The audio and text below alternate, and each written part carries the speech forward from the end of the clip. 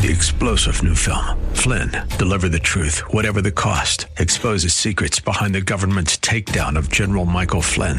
Flynn knew what the intel world had been up to. He ordered the first audit of the use of contractors. This set off alarm bells. He told the truth. He was the most dangerous person for Donald Trump to hire. They had to get rid of Flynn. Flynn, Deliver the Truth, Whatever the Cost. Available now. Watch it today. Go to salemnow.com. salemnow.com. And now back to Lifeline with Craig Roberts. We're going to spend some time in this portion of the program talking about power. Now, at least you think we're going to dive into a bit of a thesis on how to reduce your energy bills and save money. No, not quite that kind of power, but power nevertheless. A topic that, while most of us don't spend a lot of time thinking about in a direct fashion, we nevertheless are engaged in it. Some of us exercise it. Others have a thirst or a yearning for it. It's something that we think about at certain levels, and yet we have this very odd relationship with power. We know certainly that the old adage, power corrupts, and absolute power corrupts absolutely. But what of our relationship to this topic of power from a spiritual standpoint? My next guest tonight has taken some time to dive deeper into this very equation, and he details his findings and really kind of pulling back, so to speak, the layers of the onion to help us better understand our relationship to power inside the pages of Playing God, Redeeming the Gift of Power. It is written by author, executive editor of Christianity Today, Andy Crouch. And Andy, thanks so much for being on the program with us. Thank you, Craig. I'm delighted to be here. Fascinating topic. It's something that, as I say, well, we probably don't get up every day and think specifically about this topic. It's one that we're tied into on a day-by-day basis, and a lot of us find ourselves even in this struggle for or against power of one sort or another, literally daily, don't we? It's part of being a human being, I think. It's actually part of being any living creature has some kind of power, because power, in the most basic sense, is just the ability to make a difference in the world, to make some kind of change in the world. And if you're alive, you're doing that one way or another. But as human beings, we have much more complex kinds of power than other creatures do, other parts of creation do. And that's ultimately because we're made in the image of God in a way that other creatures aren't. And I think that's why every human being, you mentioned a yearning for power. Every human being kind of wants room to make something of value and worth. But then also this has become very distorted by our own sin and the ways that we've distanced ourselves from God. Indeed, we see laid out literally from the Garden of Eden the capacity of power to either do good or do evil, and then it seems as if it's been a history-long, lifelong struggle for mankind in trying to deal with, well, what exactly is our relationship to power? What do we do with it? Why do we yearn for it? How do we corrupt it? How do we drive it in the right direction so that it can, in fact, do more good than it does evil? You know, when you lay it out like that, you realize, in a way, the whole story of Scripture is a story about power. It's about the original power that human beings were meant to have. They're made in the image of God. They're the climax of creation in Genesis 1. And they're given dominion. You know, that's a power word over the whole creation. These very frail, vulnerable creatures, just like you and me, are told that they're to have dominion over the fish of the sea and the birds of the air and, all this stuff that pre-technological humanity couldn't directly control, and yet they're given this vision that they're there to represent the Creator in the midst of creation. But then something goes very wrong, and I think you'd sum it up by saying they try to declare independence from God. They try to separate themselves from God and use their power for themselves. And the power that we were meant to have, which was meant to be for the flourishing of the whole world, ends up being kind of turned in on our own benefit, our own self-protection. And then the question becomes, how is God going to intervene to set this story right, and that in many ways is the story of the rest of the Bible. And it really is amazing, as you point out. I mean, literally in the opening chapter of Genesis, we see the first action of God, a display of his power as he engages in his creative power to bring about planet Earth. Then we see later on, once mankind is about the scene, first an account of the power struggle between Lucifer and God himself, and then later on man's power struggle as we engage in this battle in the Garden of Eden. And it seems as if this issue of kind of a power struggle with God or against God has kind of been a component from day one, hasn't it? Absolutely, and this was actually true even in the world where the book of Genesis was first written down, because the other creation stories that were told by the gods of Babylon, or the religion of Babylon, all said that the world began with a conflict. They were all conflict stories. The amazing thing about Genesis 1 is it doesn't begin with conflict. The conflict comes in later, and the root conviction of Genesis 1 is that when God uses his creative power, it brings only abundance. It's not kind of a zero-sum game where if I win, you lose, or if you win, I lose. Instead, you get more and more flourishing. What happens, though, when the man and the woman are tempted, and when they give into that, and when that sets in motion really history as we know it, is power becomes about conflict, and it becomes about competition. It's no longer about mutual flourishing, where we actually both could win. It's about one of us is going to dominate the other, or one force is going to dominate the other. And we start to believe that that's the realest form of power, that the most real power is the power that can make you do something you don't want to do, rather than the power that can call into being a world or new kinds of creativity, new kinds of culture that actually benefits everyone. So what's fascinating about this, then, is we really get pulled into this topic, Andy, of power in relationship to whether it's being used for malevolent purposes or, on the other hand, malevolent purposes, that impacts every relationship that we have. I mean, certainly with God, I mean, sin is what better description of the power struggle that exists between mankind and God than to see sin and how that power fight's going on. And not just, though, on the vertical plane, but even on the horizontal plane in our relationships. I mean, think of the young teenager who's rebelling against his parents, and all of a sudden there's this power struggle that we see that's being displayed there. Even the friction between husband and wife and relationships at that level oftentimes are demonstrative of this fight over power. They really are about power, and I think that's because in many ways it's the most fundamental thing we're given to work with as human beings, either for good or for bad. And so you do find it in every relationship, actually, every workplace, every church, every family, and most of us, realistically, the place where most of us have the most power is in our family relationships, especially if we're parents. But even as those of us who are parents know, children have tremendous power in their relationship with their parents.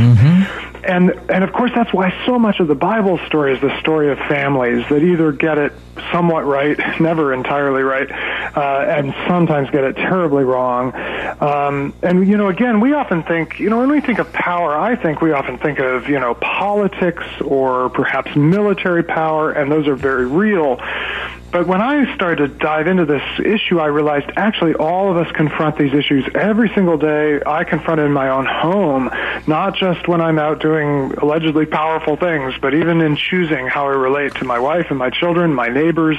It happens at every scale of human society. Well, even deeper than that, perhaps, Andy, is that the power struggle that goes on internally. I mean, look, for example, Paul talked about, Wow. Spirit is willing, but the flesh is weak. I know to do good, and yet I do it not. Daily I have to die unto the flesh. Don't we see demonstrated there, in that sense, an internal power struggle going on? Do we yield to God? Do we yield to the devil? Who's going to kind of get control here? I think that's an amazing observation. And what it always, I think, for many people, the real question in life is not actually, does God exist? I think most people know God exists. And Paul says even those who don't believe that sort of suppress the truth. They still know the truth. But the real question is God good? And especially if I serve God, well, does that mean I have to give up things I want? Does that mean I have to give up what's good? And the root of every abuse of power is the idea that we can't both get something good. Either I and God, God can't get what's good for God and good for me, or you and I, if we get locked in a power struggle, we start to believe either I win or you win. And when that enters into our relationship with God, we've basically believed the very thing the serpent says in Genesis 3, which is God's actually jealous of his power and he doesn't want you to have all of it, so you better eat that fruit so that you'll have what God doesn't want you to have. And that's the fundamental lie, that God wants you to have something that would actually be good for you, but that God doesn't want you to have. And that's such an amazing point that you make there, because there is an aspect of this power that we define in the flesh. And I mean, we just bring up the topic. We think of power. It's the energy to drive, to do something, to accomplish something. And we often think that, well, the greatest display of power is when we're flexing our muscles to use power, failing perhaps to recognize that it's somehow there's another aspect that can show how powerful we can be, that in the flesh might seem to be weak, but in the spiritual realm is in fact very powerful. We'll talk a bit about that, too, as we continue our conversation today. Andy Crouch on the line with us today. He, executive editor of Christianity Today and the author of a new book called Playing God, Redeeming the Gift of Power. We'll come back to more of our conversation as Lifeline continues here on KFAX. And now back to Lifeline with Craig Roberts. Dissecting today in this edition of Lifeline all of the power struggles that we see at so many levels within our relationships, within our history, really going back to the beginning of time tonight with Andy Crouch.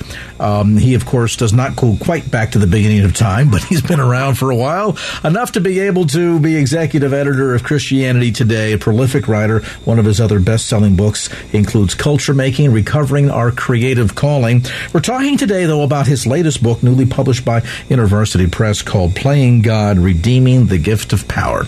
Interesting, Andy, when we talk about the ways in which sometimes power gets distorted, we always have that sense that power's about getting my way.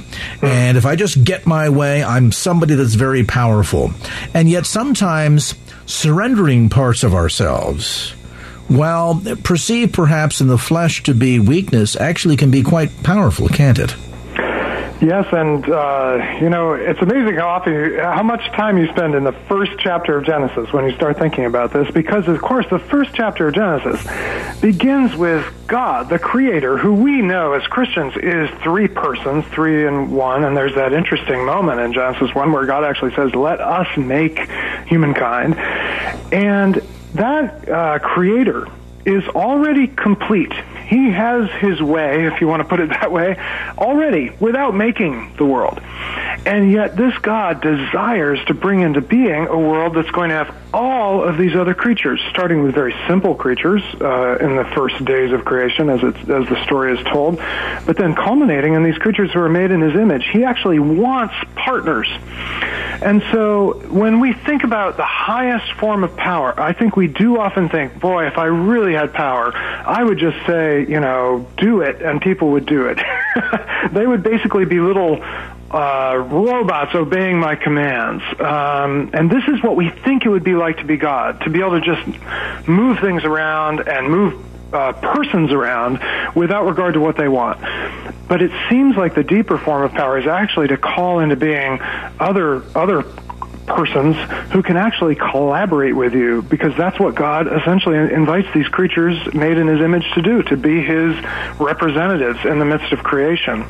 So, we really have to get away from this idea that the realist form of power is control or command, and realize that actually the realist form of power is creation and collaboration. That's when you have the most power, is when other people actually take up their own creative abilities. And that understanding, that perspective is critically important, isn't it? Because if we're going to redeem power, then there has to be something worthy of being redemptive there. And so often, as I say, I think, Andy, a lot of us mistake power for meaning that means you get to do whatever you want to do in order to other people around to do your bidding, which, as we're learning, is absolutely not the case at all. So then at the end of the day, it's understanding that perspective that allows us to see the good of power and how this can be then redeemed for God's purposes. That was one of the big breakthroughs for me, was when I realized we often talk about power as if it's the same thing as dominance or domination. And actually, that domination is a very weak form of power. If all I have over you is the ability to make you do things that you don't want to do, I actually have very little real power. And it's interesting you mentioned that. I remember thinking back to a lot of the media reports, for example, over Ariel Castro. This is that guy there in Cleveland that kidnapped Amanda Berry and two other girls. And you would read the story on the surface and see the way in which he held these girls in the basement of this house with wire ties around their wrists and chains and everything else. And you think, well, there's demonstrative of this guy being so powerful, wielding all this power over these girls. And yet, the deeper you get into the psyche and the story, you begin to realize, no, this guy's not powerful at all. In fact, he's pretty powerless. Yes, and you know, Paul will use the language of imprisoned or slave. You know, a slave, especially in the ancient world, was someone who had absolutely no power of their own, completely dependent on their master. And Paul says, if we really gave into that idea of domination, if we got what we think we want, which Ariel Castro did kind of get for a time, what he thought he wanted, the ability to dominate, we actually become slaves of sin. We don't end up being masters. And that's why the serpent's promise in the garden is so appealing and so deceptive, because actually once the man and woman get what they want, what we want, to be like God without having to be in relationship with God, they actually find that they don't have what they wanted at all. And that's where domination leads. It actually, strangely enough, leads to the one who would be master ends up becoming completely mastered by it. Really, Satan is in the process of distorting power then from the very beginning and all the time. I mean, think, for example, about Jesus there during the 40 days in the wilderness and the number of times that he was tempted. And I always read those passages and thought to myself, Satan, you're an idiot. I mean, to begin with, you're going to say that you're going to offer very God himself here. If you just bow down and worship me, I give you all of the kingdoms of the earth, and so on and so forth. And I always thought to myself, how can you give God what he already has? It's all his to begin with. He created it all, so how can you give him what he already has? Yes, but, you know, in a way, Jesus is the only human being who has heard those temptations and not at some level given in. Mm-hmm. Now, not all of us have heard the promise of every single kingdom, but all of us have that kind of twinge of an idea that we're made for more than we have. And that's true. We're made in the image of God. We're made for much more than we currently experience. But Satan insinuates this idea that there's a shortcut to it, that it involves domination, that it involves kind of cheating God of what only God can give. And Jesus is the only human being who's ever realized that's actually not, that bargain will not actually work out. It's actually a lie. And if he went through with it, he would find that Satan had mastered him. And instead he came out of that temptation able to say no. Bring us back to this full circle of the issue of bringing power back into the balance. First, to understand that it needs to first and foremost be used for the capacity to do good. And we see, when we really mention this even from the very get-goes, we see this in Scripture. The very first acts of God is the demonstration of creative power. Mm-hmm. Yeah, so I think one question to ask is, with whatever power I have today, you mentioned I have a title. I'm executive editor of a magazine called Christianity Today. Well, that's a position of power. So the question is, I think there's a couple questions. One is, who am I using that power for? And if the answer is I'm using it mostly for my own benefit to, increase my own notoriety or fame or my own wealth or, any number of things, then I'm probably going to end up using other people for my ends. But it might be possible to use even, positions like that actually for others' flourishing. And I think in the case of people who, say, own a business, so that it could be a small business, or have a position like I do where you are in charge of some people, you actually are given power not for your own flourishing, but for their flourishing. So one of the most important questions we can ask is, who is flourishing because I have power? And if the answer is me and mine, that isn't very much like the true God. But if the answer is the people who actually are under my care are flourishing, they're becoming more of what they're meant to be, they're expressing their own power, they're getting to do things they wouldn't have gotten to do otherwise, then I think we're on the path to a much better use of power. If you've just joined our conversation tonight, Andy Crouch is with us. He's the author of Playing God, Redeeming the Gift of Power. Now, when we come back after a quick timeout, we're going to go deeper into this topic, how we can go about utilizing the creative and benevolent power that God has given to all of us in order to use it for His glory, to go deeper in our relationships, not just with God on the vertical plane, but with others on the horizontal plane as well, as Andy just referred to. We'll take a brief time out, come back to more of our conversation right after this.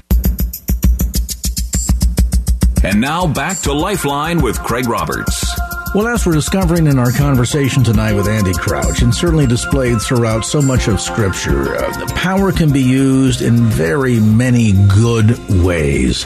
We think of creative power. We think of the power that has been given to us unto salvation through Christ's substitutionary work on the cross. And yet, as we see the good side, the good aspects of power, we also recognize there's a power struggle. There's a balance between power being good, used for good, or power being good, used for evil. How do we go about harnessing power for the use for good, for the glory of the kingdom, and learn how to become, I guess, ultimately, Andy Crouch, trustees of power? We're kind of entrusted to this. It's just what we do with it, huh? Yes, that's right. And, the title of my book is Playing God, and we usually say that like it's a bad thing, and it is a really bad thing if you're not playing the true God. But really, the question is not whether you're playing God or not. It's which God are you playing. You're going to play some image. You're going to bear some image with your life.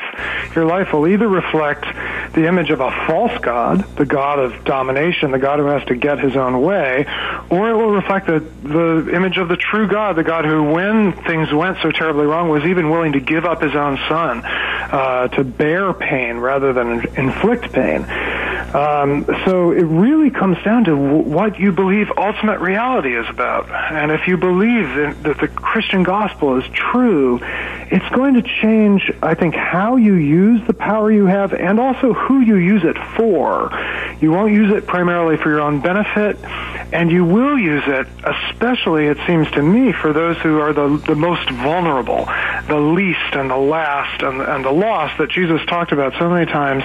Jesus kind of reorients our use of our power towards people who can never pay us back necessarily, who can't benefit us, but who our exercise of power can actually help them flourish.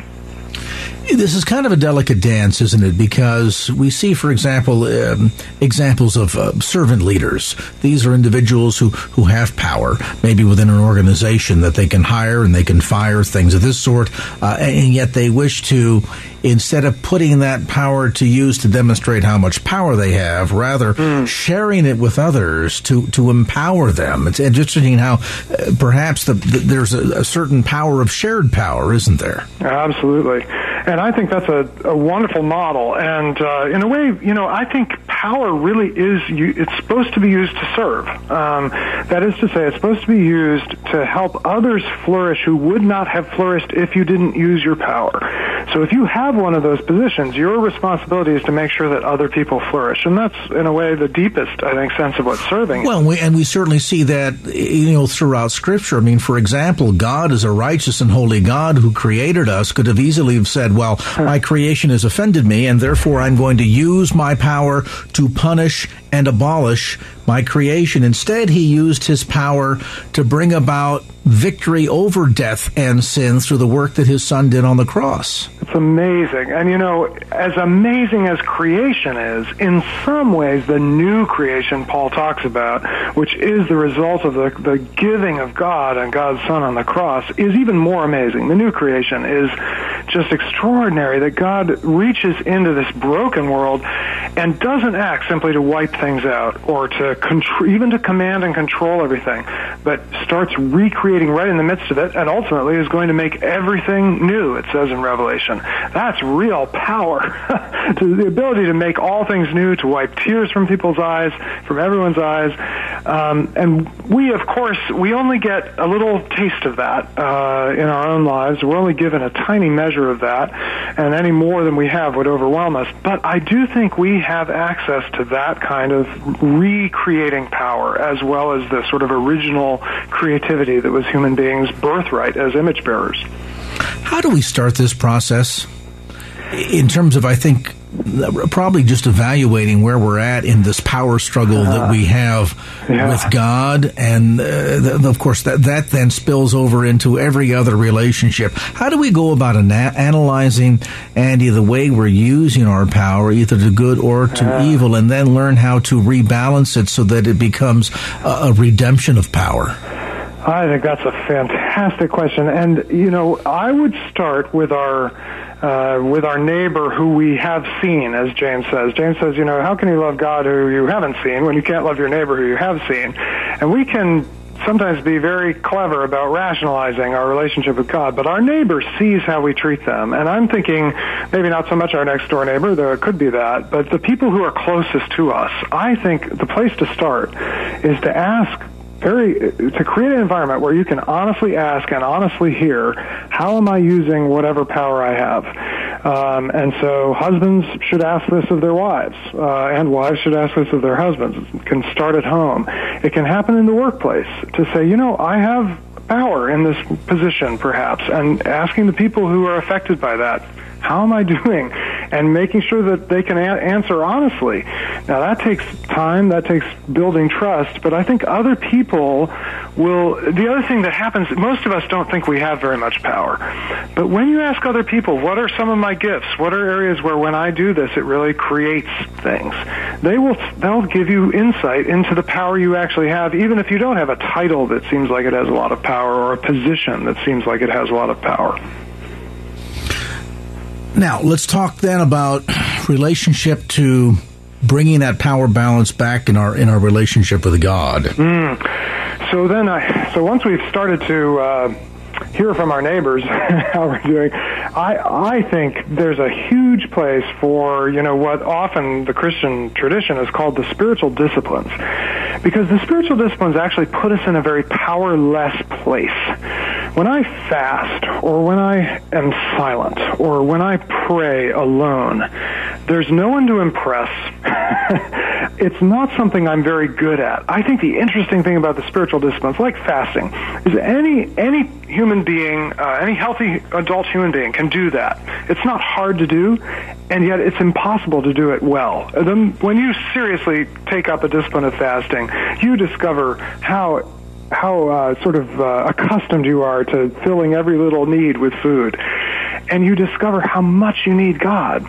So I think the spiritual disciplines are ways that sort of train us to realize how dependent we've become on our own sense of ourselves and our own sense of power. And they sort of lay us open before God, and it's amazing what you discover about yourself in prayer as you practice these disciplines. And at the end of the day, it's not that God wants to strip us of power. It's how we channel it, how we direct that, how we use that power.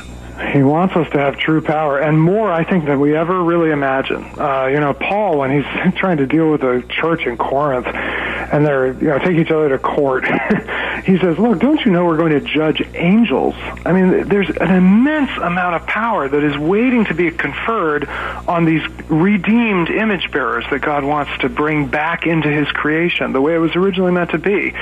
So God, this is the great lie, is that God wants to take power away from us and keep us from having things we want, when in fact God has more for us than we could ever imagine.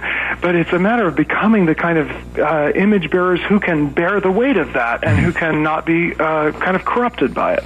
To whom much is given, much is expected. Yeah. And that really kind of brings us full circle on this topic tonight. I sure appreciate you diving into this, Andy, because it's one that I think, again, we look at all mankind and we see a power struggle going on. We look at history, we see a power struggle going on. We look at Scripture, we see a power struggle going on. We look at sin in our lives with God, and we see a power struggle going on.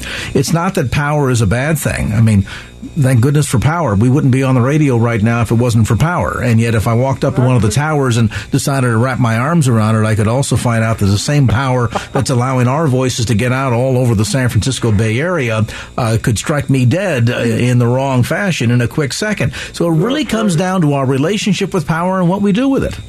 Exactly. And the good news is God is at work in all this. And that very thing that can electrocute, and in a way did electrocute his son, right? His son suffered the worst that human power can do. That God can even overcome that and has something amazing on the other side of it that really brings blessing to the world. And that's what I think the hope that we can have as we realize that power is everywhere, but God's power to redeem and recreate and restore is everywhere as well. You might initially hear the topic and say, well, this is a good book. I'm going to get a copy from my boss. Or I have a husband or a wife or whomever that seems to be on a power trip. But really, all of us struggle at one level or another with power, trying to redefine what our relationship with power is, and then to learn that this is not something that should be shunned per se, that in fact it's a gift from God. How do we, though, redeem it for His purposes?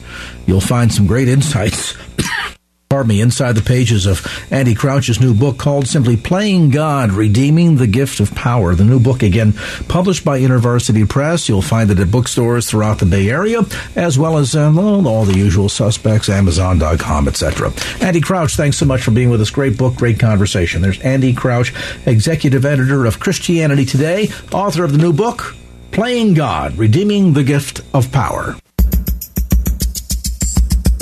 And now back to Lifeline with Craig Roberts. It is an alarming statistic, and one that both regionally in the San Francisco Bay Area and nationally is growing by an alarming rate. Would you be shocked to discover that approximately 1 out of 3 women, about 35% of the U.S. female population, at some time in their life has been the victim of domestic violence? Oftentimes, the violence takes forms beyond just simple verbal or physical altercations, sexual violence. Oftentimes, it spills into other areas of the family where even the children become victims. Women quite often are left with no other option but to run. But then in the running, the question becomes, where? Where do you go? Going to a friend's house, maybe a relative, well, the abusive partner or husband knows where they live. They just simply follow and bring the abuse with them. What options are available for women who find themselves victims of domestic abuse and violence where they can go, find a place that can be loving, sheltering, give them an opportunity to get their life back on track again, all the while also welcoming their children? Joining me today in studio is the Executive Director of Shepherd's Gate Ministries, and Steve McCree, welcome to the program. Thank you. I guess the big answer to that question is, where do they go? What options do these women have? One answer is indeed Shepherd's Gate. Absolutely, Craig. We've seen over 10,000 women and kids come and live at Shepherd's Gate over the years, and every one of them that has come through has found a relationship pretty much with Jesus Christ, and that just totally transforms their lives. This ministry is a real grassroots ministry in every sense of the term, isn't it? I mean, I think of the beginnings. This began as one woman with one house, with one burden, to help women that were facing crisis circumstances. And this has grown into a ministry now 25, 30 years later that, as you say, has impacted the lives of tens of thousands of women and their families. That's fairly remarkable. That's correct. It's been totally God, and started a little 3-bedroom house, 16 women in a very short-term program. We couldn't help them very long, and it's grown just in the past few years to 2 campuses. 90 women and children can live at a time. And the services, like there's 42 different classes we give them, all Bible-based. Their lives are literally transformed. When you see someone come in the door, The beautiful thing to me is they can come in literally black and blue, certainly hopeless in their eyes. The kids dragging their one little toy behind them or whatever, just all their belongings with them, and they've escaped, and don't know what they're escaping to. And sometimes when they first walk in and see the beauty that God's provided there in the actual physical buildings, they just weep and realize how much God loves them and how much the community, how many caring people there are. Because with no government support, it's all people in the community, and that's the way we exist. You know, the irony is we hear of these statistics, 35% of women at some time in their life will become victims of domestic violence of one sort or another. And, of course, we know on the severe end of that continuum are women that are dealing with circumstances where the husband is physically abusive, sexually abusive, maybe is dealing with a drug or alcohol problem. That spills over into now abusing the children. Women oftentimes are fleeing these circumstances. No sense of what they're running to. They just know what they're running from and feel as if there's no one that cares, no one that can help them. They're afraid to go to the authorities because oftentimes the husband or the boyfriend is saying, you know, if you tell anybody, I'll kill you, or I'm going to kill somebody else in your family. So yes. they're having to face a tremendous amount of uncertainty, into which then, as they finally make up the courage, find it within themselves to flee, oftentimes right at the skin of their teeth. There have been cases of women that have changed their mind at the last minute and wound up dead. Yes. But now as they've flown out of that circumstance, they've got no resources. The husband's shut down access to the checking account. There's no credit card. They might be full-time mothers that have no marketable skills. Where do you go? What relative do you call and say, by the way, not only do I need to get away from my abusive partner, but now I got a couple of young kids with me. And so in that sense, then, Shepherd's Gate has really become kind of an oasis for these women, hasn't it? Absolutely. With the intensive programs and with the love of God, again, they get everything they need to rebuild their lives for them and their kids. And then also stops the cycle of abuse. And you're talking about the abuse that can happen. Shepherd's Gate really takes in women and kids that are homeless for any reason. Much of that is domestic violence. One form of abuse is abandonment. One gal came in with 5 kids because her husband had taken the bank account, everything they owned, and she's on the streets. And within 2 months, her life was completely turned around. She didn't know Christ when she came in, neither did her children. One by one, they found the Lord, and their entire demeanor changed so much. She knew there must be really a God for their kids to change that much. She had a house and a job within 3 months of coming to us. So they're not only rescued from often very dangerous circumstances, they're given a sense of hope.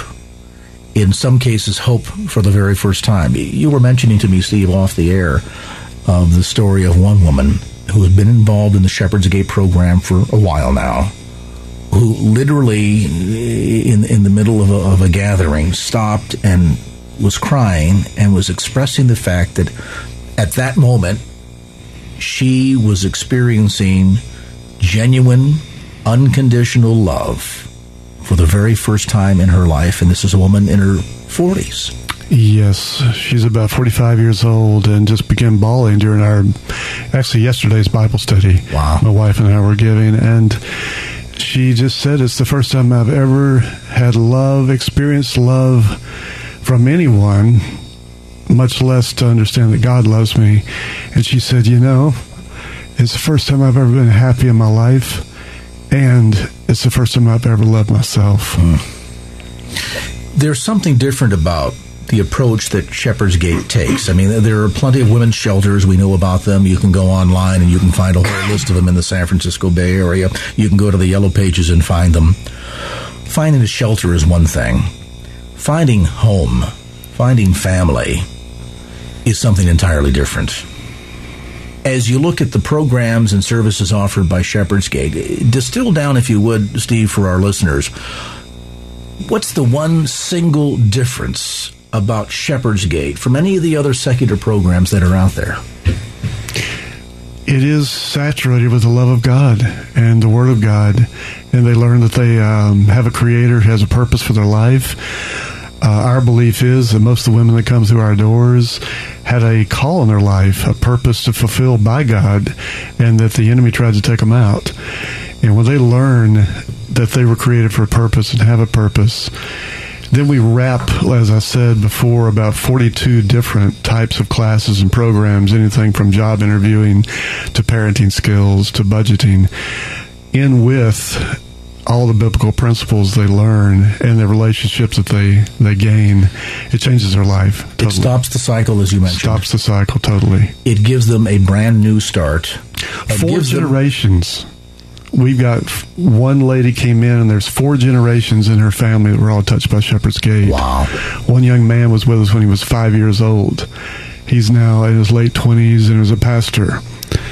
And his brother was also with us when he was 3 years old. He and his wife now started a Christian camp up in the Sierras. So it's just beautiful to see generational change. And it demonstrates the power of the impact of changed lives through Jesus Christ. It also demonstrates this ongoing sense that as much as the beginning days with Alice Ann that were part of this grassroots burden to do something, that sense of grassroots community involvement continues to this day. People come, they volunteer, they conduct Bible studies with the women, training classes. You have churches that come in and volunteer, individuals that donate and support the ministry financially and prayerfully and by other ways. So I guess in a real sense that the original family feeling that was so much of what Shepherd Gate was about in the beginning has continued on to this day, and that with the component of the life-changing power of Jesus Christ has been the driving force of what's allowed this ministry to impact so many lives.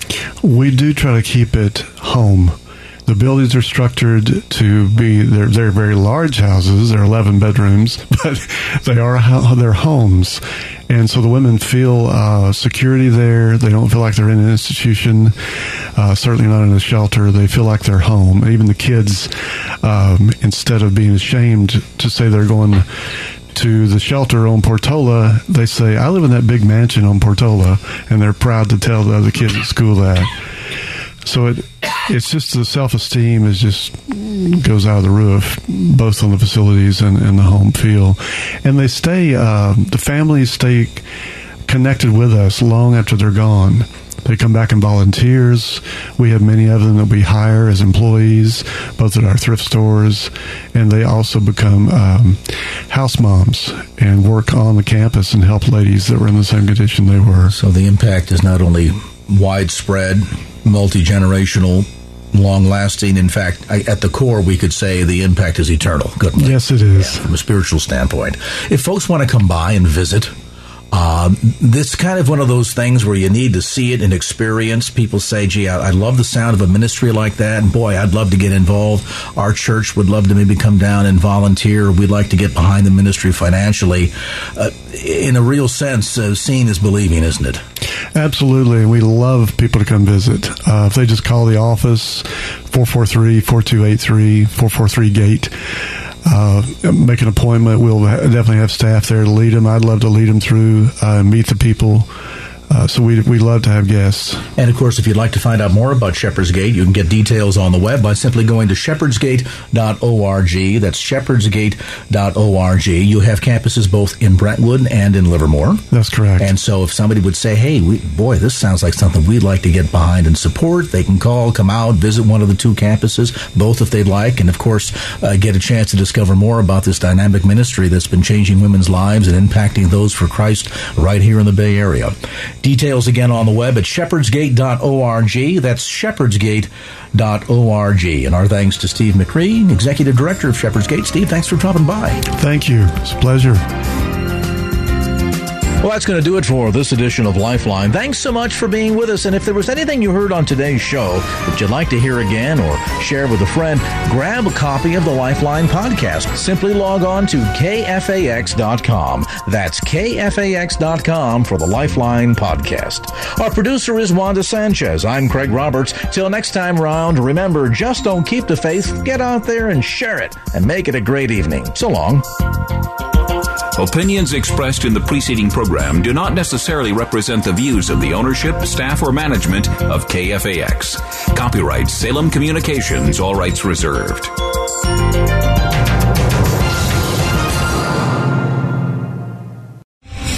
Three-star General Michael J. Flynn, head of the Pentagon Intelligence Agency, knew all the government's dirty secrets. He was one of the most respected generals in the military. Flynn knew what the intel world had been up to. He understood its funding. He ordered the first audit of the use of contractors. This set off alarm bells.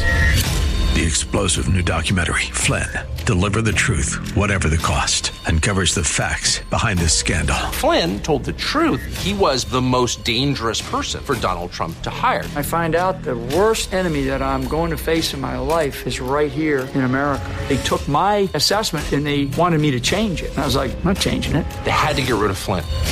With in-depth interviews, archival footage, and never-before-seen personal records of the man behind the headlines. I just felt like I was drowning. Flynn, Deliver the Truth, Whatever the Cost. Available now. Watch it today. Go to salemnow.com. salemnow.com.